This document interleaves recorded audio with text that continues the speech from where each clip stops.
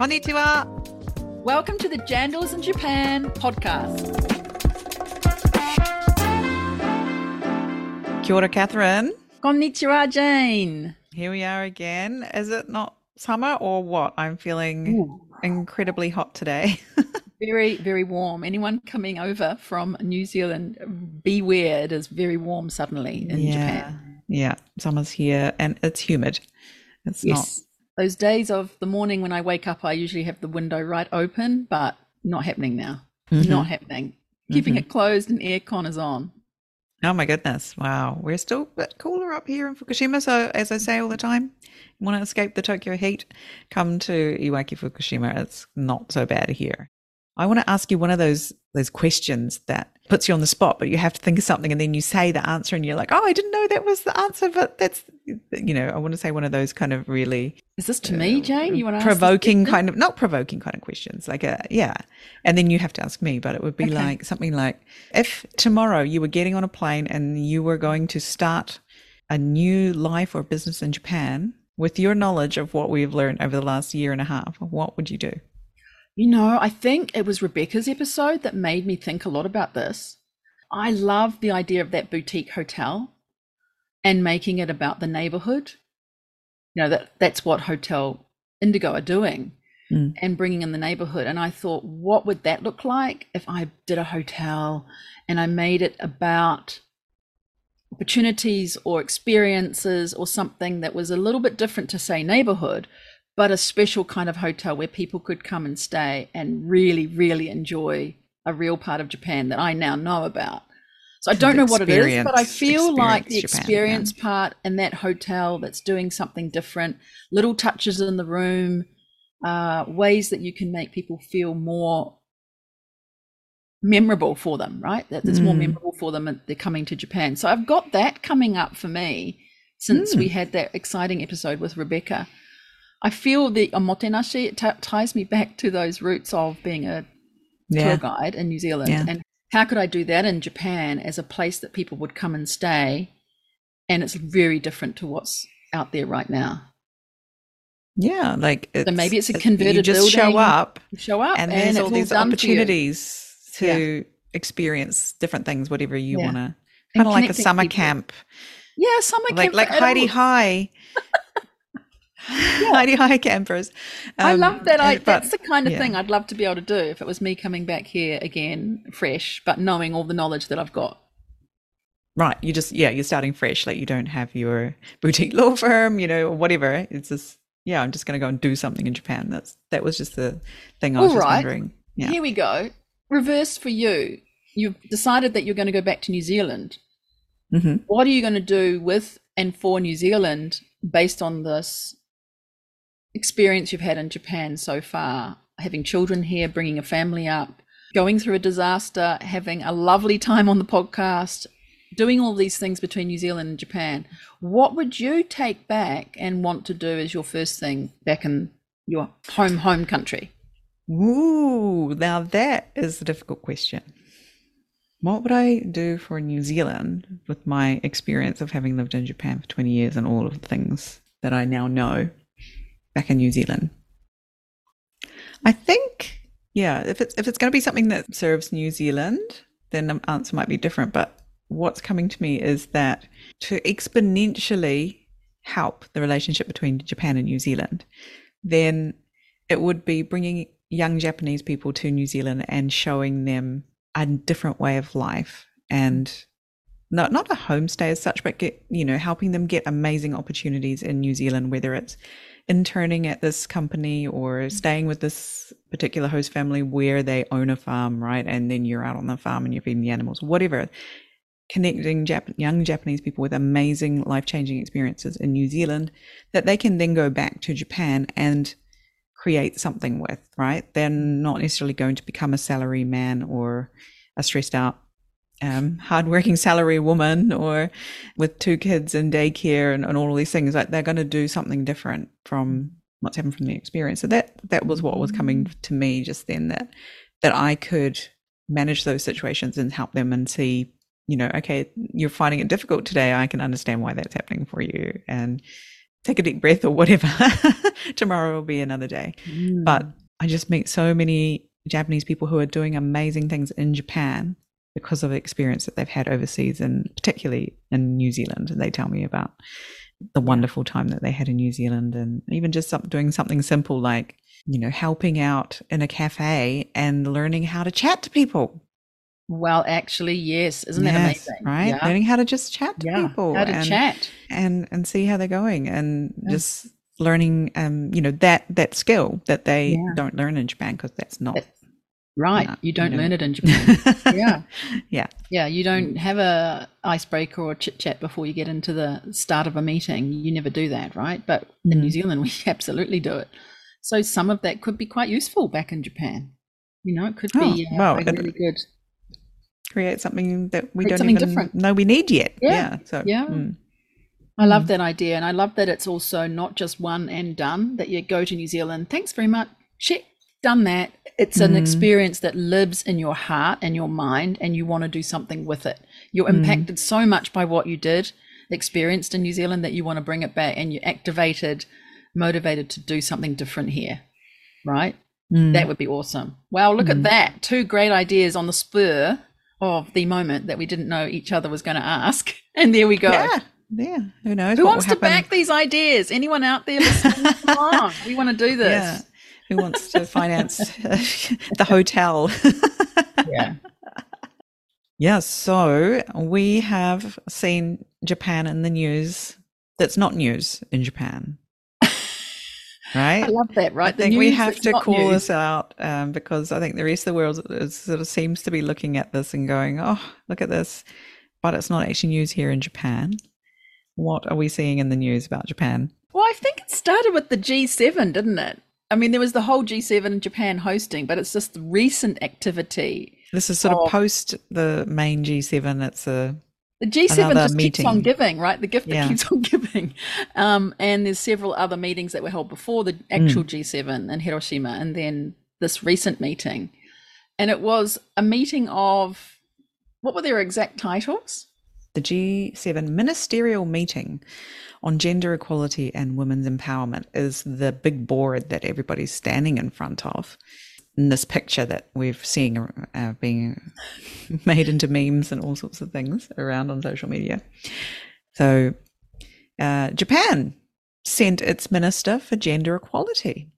I mean, it was a ministerial meeting after all. Yes. So they read the memo that it was a ministerial meeting. So the minister is a male, right? Is it Mr. Ogura? Ogura-san, yes. Ogura-san, right? Ogura Daijin is the Minister for Equality in Japan. So he was at the meeting.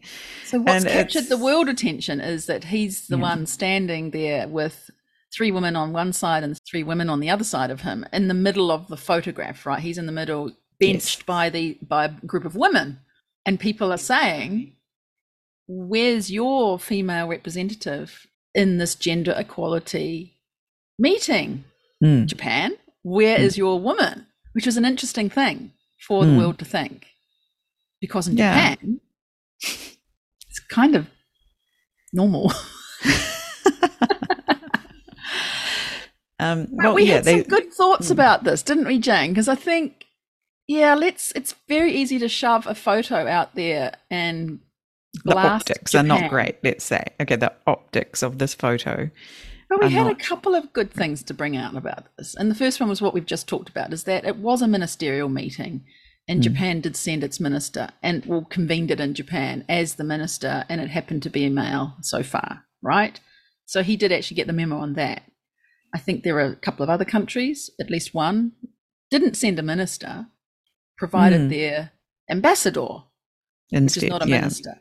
So I think Japan respected the memo, bringing the top person, right? They're bringing the government minister to this meeting. That's number one. Yeah, and Ogura Daijin, or Ogura-san, I'm going to call him Ogura-san.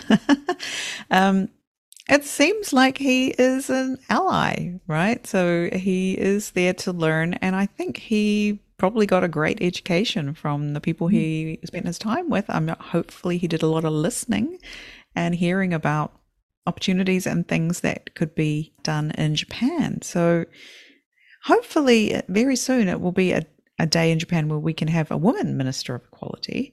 Absolutely. Yeah. But you've got the second point there, right? He was an ally, is an ally. And we do hope that, like most things, if you don't see it or hear it from somebody, you never know what it's going to be or what it should be. And so with the 6 teachers around him from the other countries, he must have learned a lot in these last few days. Yeah, I hope so. I hope so. Yeah. So you we'll can feel it. look Come on, Japan. forward You to saw it. seeing the drip down to our daily lives here in Japan. Yeah, optics not great. Oguro-san, I think he's God, that must be a difficult job though, right? Imagine to be how the he's equality feeling. minister. Yeah. Yeah. And he's the one who was walking around with the pregnancy suit on as well, wasn't he? He was in the media a while ago because he and some of his fellow people had on their pregnancy suits, I'm going to call it that, with the big heavy stomach, and experiencing what it's like to be a pregnant woman for a whole day, or hopefully it was at least a week that he was made to wear that. Yeah. And I also hope he was given nausea drugs as well, so that he got the full experience, and also something to make him want to go to the bathroom every 5 minutes, just to really bring it home to what it's actually like to do that. But it sounds like he's been a good sport about it all and giving it a go and showing up and doing things. So who knows? But yeah, this is we just how wanted it's being to done. set some points out there that, Japan, yes, we know she's not doing too well, and now she's at 125 in the gender equality list. It's dropped down again. So, we've got to really help Japan get a little bit further, and we're trying to do that in various ways, being active females within this community in Japan, and just, helping Japan to think about things differently. And we can all do that in our own ways every single day. We can't just rely on the government to make changes or show up and do different things. We also have to do it ourselves, I believe. Yeah, it's got to happen in business and education, all the things. So yeah, no need to stand around with your hands in your pockets. Do it today. Yeah. A great example of something that's not news in Japan, but the rest of the world might be finding that it is news. We're kind of more worried about the Kabuki family news here in Japan at the moment, which is, go Google that. It's news, isn't it? It's coming up first on the rank. It's huge news. Yeah. Yeah, it is. And if you haven't heard that, you have to go and find out what that is. Yeah, go Google. Go into it today, but it's big news in Japan, actually. So this episode, Jayne, is a little different. It's the Catherine and Jayne show this week. We have some things that we really want to talk about. So it's you and me today. Stay tuned in, people. Don't go away. Don't go away. Stay there. Stay there. First up we did have one person who spoke to us a little while ago, and he came to Japan during the Beppu conference for the JNZBC. And so we wanted to talk a little bit about him and some comments that he made and share those with everybody. We also want to talk about the JNZBC itself. And that meeting is fast coming up on the schedule for this year. We wanted to talk a little bit about that as well. So JNZBC is the Japan New Zealand Business Council, and they run a conference every year, and they alternate between Japan and New Zealand. So last year was in Beppu in November, and this coming year in November, 2021, November, it will be held in Christchurch. And it's really great to see the JNZBC have already put out a draft agenda, and they're already padding out all of the plenary sessions, which is really cool. I can see they've got the theme of the conference is intergenerational action. Ooh, excellent. Pretty big. That is really big. Thank you. That is great to see. And then the plenary sessions are around forestry, fisheries, energy, decarbonisation, etc., tourism and science. So all very, very good topics that Japan and New Zealand have plenty of opportunities to be collaborating on and are already collaborating on. And we see one of our Jandal's guests has been chosen to be a speaker on tourism. So Mike Harris will be speaking. That's going to be a good time, definitely. Very entertaining, I'm sure, as well as informative. So if you're wondering who Mike Harris is, go and find that episode a few episodes back and hear about the work that he does with the tourism industry in Japan. Absolutely. I mean, he's the CRO, isn't he? Chief Refreshing Officer. And that makes me laugh every time. Yeah. Of canyons, and has a great story to tell. And he told a lot of it on the podcast with us. And it was so entertaining and very insightful.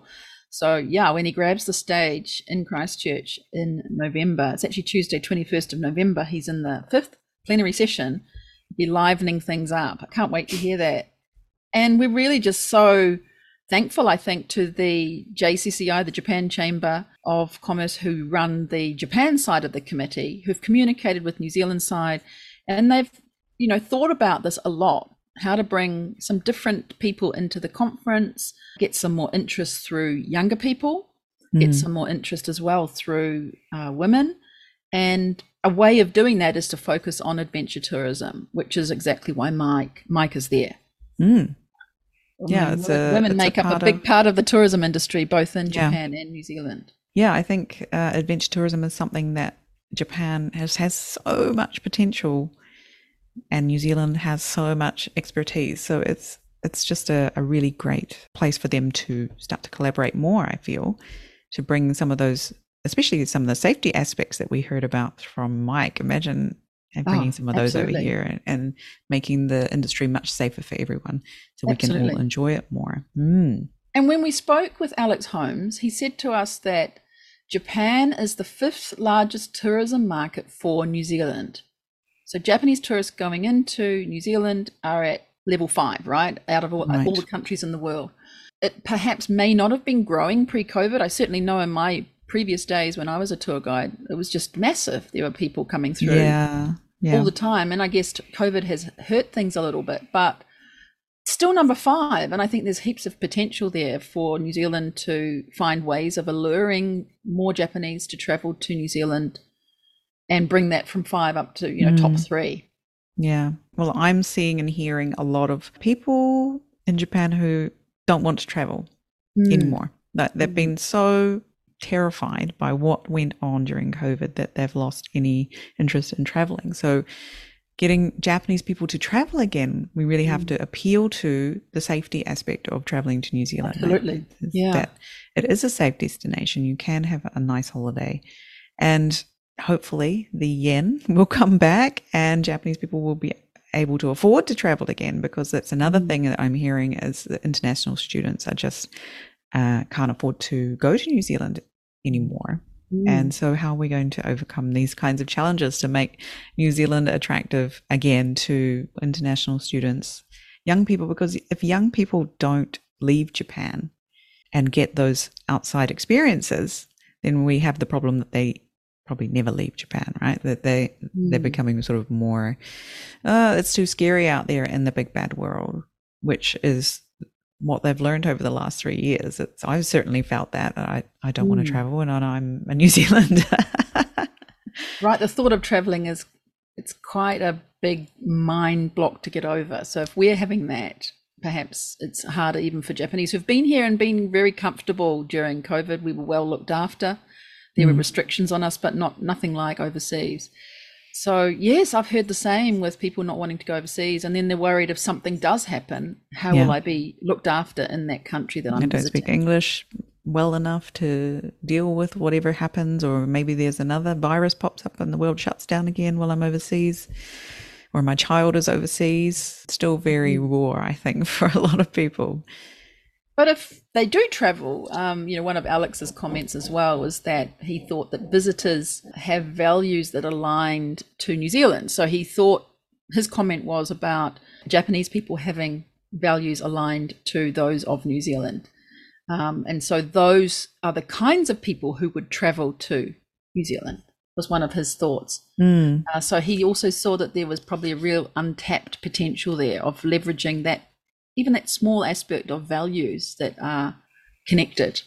Yeah, that's definitely a big one, I think, for especially Japanese travelers, is the kind of travelers we want to have come to New Zealand, who appreciate the beauty of our nature and take care of it, which is generally, what Japanese people tend to do generally.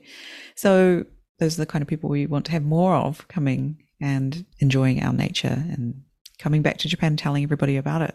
Some of the Japanese people I've met here who are fans of New Zealand are just next level New Zealand fans. And I'm sure you've met these people too, Catherine. They just love New Zealand, and any chance to talk about New Zealand and how great it is to people, anyone who'll listen to them. Yeah, so they're really a great resource for building our brand even more. It's not necessarily sending New Zealanders out into the world. It's giving Japanese people an amazing experience when they visit New Zealand. Definitely. And I think that helps too. To another point that Alex brought up was the breaking down of barriers between nations. It's really only when you go and visit a country and spend time there, especially speaking with people, even if it's in pidgin English or pidgin Japanese, you get to know them so much better on the ground when you visit. And I think that was one of Alex's great comments, was to call on that as a way to break barriers. Come to New Zealand and do that. Go to Japan as well. But I feel when he was here, he saw that that was a potential. And I think also for him attending the conference, what he said was being there and being able to speak with people who were involved in tourism, or just generally speaking Japanese that he could speak to and ask them questions about New Zealand. That was also a way of breaking down barriers, meeting together face to face. So those were really insightful comments that we had from Alex there. Yeah, so thinking along the lines of tourism again, how can we break down barriers through tourism? Because loading people onto a tour bus and sending them around doesn't necessarily do that. But those amazing experiences that both the Japanese government and I think New Zealand too are creating, these experience-based experiences. What is that? So, for example, we're seeing the increase of the Budo tourism, the martial arts tourism, right? So helping people to connect with a dojo where they can practice and make friends with the members. Like, that is life-changing kind of experience. Yeah, and you could gloss over that quite easily, go, oh yeah, so what? It's just visiting a dojo. So what? But it's more than that, isn't it? Much more. It's so much deeper. So deep. And once you've got that connection, and if you maintain it, like it wouldn't matter if you didn't see each other for 2 or 3 years, but if you went back again, and it would be an amazing experience for them and for you. And so also in New Zealand, what does that look like? Maybe we've got sort of like farm stays, or these short-term things where you can go and do a working holiday and work somewhere and meet people and get to know them. That just changes people's perspective so much. Does. So the Asia New Zealand Foundation brought out a report. It's pre-COVID, but it does talk about how there was a group, for example, of female students, 20 of them from Japan visited New Zealand on an agricultural exchange experience, where they visited Southland and they went to dairy farms and saw dairy farms in action. They went to one of the Fonterra factories and learning all about New Zealand farming methods. So there's potential there for doing that kind of agri-tourism, more of that, and adventures, as you just said, through the experience of doing stuff, not just looking out a window at on the left, on the right scenery, and actually getting into it and experiencing New Zealand. Yeah, we're seeing like young people who are coming of age in Japan are people who have had far more English experience and are far more open to having these kind of more in-person experiences than Japanese have ever been in the past.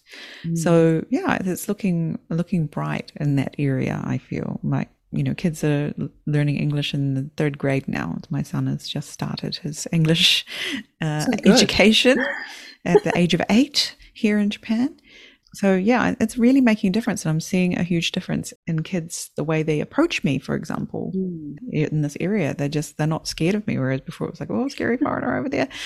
And 10 years ago in the same neighborhood, now it's just like, oh, hi, hello. It's interesting though how many people here too have had an experience of New Zealand, as you were mentioning before, and they want to continue their English, and they want to continue some connection to New Zealand. And I've mentioned to a couple of them who are not listeners of this podcast, but if you're really natsukashi, you're really aching for a New Zealand accent, come along and listen to us and you'll hear us talking like this. And so there's a few who've been super excited to do that and just grab the podcast and listen to some New Zealand English. And aside from that, I also think this podcast, on reflection, how many episodes now, Jayne? More than 30, 33, I think. 34, I think this one is. It's really been an opportunity for us to have people come along and freely share their experiences, tell us so many things that are really great resources for others to grab onto. And they're doing that of their time. They're just giving their time to come on and show what they've done, how they've got over challenges, how they continue to do that. So I think it's really fun for us that we've been able to work with these influential individuals, many of them in amazing companies, and just shine this light on what is being done. But also there's just so much more potential that hasn't happened yet. And if you look to it, the ability to really connect between countries, I think about what's been one of the most amazing things for us this year is to have that impact through the fundraiser that we helped on for bringing funds, 3 million yen, 36,000 New Zealand dollars from the Japanese and New Zealand community here through, 1-2 events that went through to flood recovery for after Cyclone Gabrielle. So just the things that we can do together is actually not as hard as we think. It takes a bit of effort, but you can do it and have really good impact in many, many ways that you never thought could be possible. And I think that's all stemmed from our association with the podcast and the people that we've met through it who've built up a community and want to keep going and doing more and more and more between the two countries. Yeah. A lot of people have asked us that, like, where is the New Zealand community and where can I find it? And I was like, well, start here. It's kind of over there and over there, but this one is available to you too. So welcome. There's so many opportunities though. I grabbed some more comments from the Asian New Zealand Foundation, and these are the things they listed: addressing climate change together, becoming energy partners for low carbon future, building renewable energy supply chains through geothermal and hydrogen, right? Increasing our security and cyber partnerships, developing advanced technologies. And I'm going to add in here this sort of idea of New Zealand startups collaborating with Japanese larger businesses to do things together.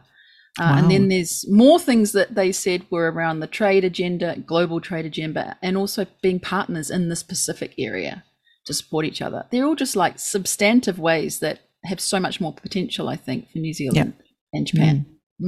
Seize it, go seize it. And I think our ideas too, we want to do a whole lot more in this space and especially deepen the community as Team New Zealand in Japan. We like to use this hashtag Team NZ in Japan, with more information, education and collaboration at our forefront, especially building a pipeline of professional opportunities for many people. But I think especially close to our heart are the wahine, our women who we want to see building leadership within Japan in the future. And we really think pulling on the strengths that New Zealand and Japan has, maybe doesn't know it as well as maybe we think we might know. If we can work in unison as two like-minded countries, imagine the possibilities. And tying back to the beginning of this episode when you talked about the women at the G7, right? There's a lot there that I think we can build on. So I'll leave that there for the moment, but that's what we're thinking about at the moment, right, Jayne?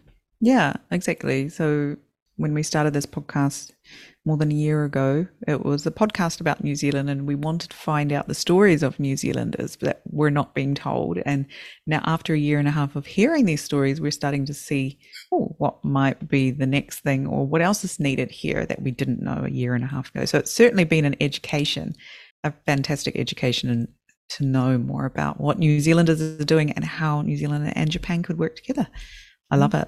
Yeah. Watch this space. Yeah, watch this space. New Zealand, Japan, we're coming for you and here to help. Yeah, here to help. That's the one.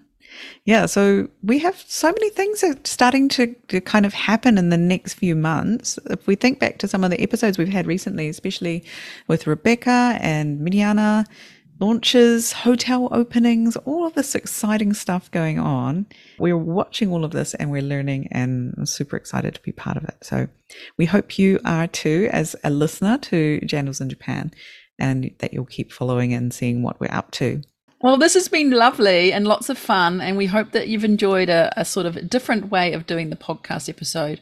And we know that you miss our voices, and so you wanted to hear us. So we decided we'd do it now as a sort of a summer thing for you, bring in some of what Alex had told us, tell you a little bit about the JNZBC coming up. We'll give you some more information on that as we get further forward to that event in November.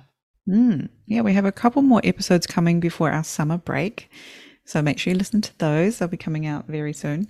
And then we'll be taking a month off because absence makes the heart grow fonder, doesn't as they say.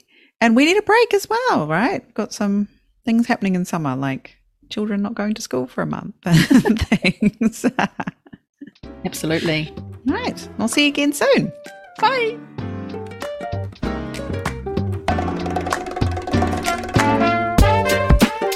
Thanks for listening. Make sure you check out our guests' links in the show notes.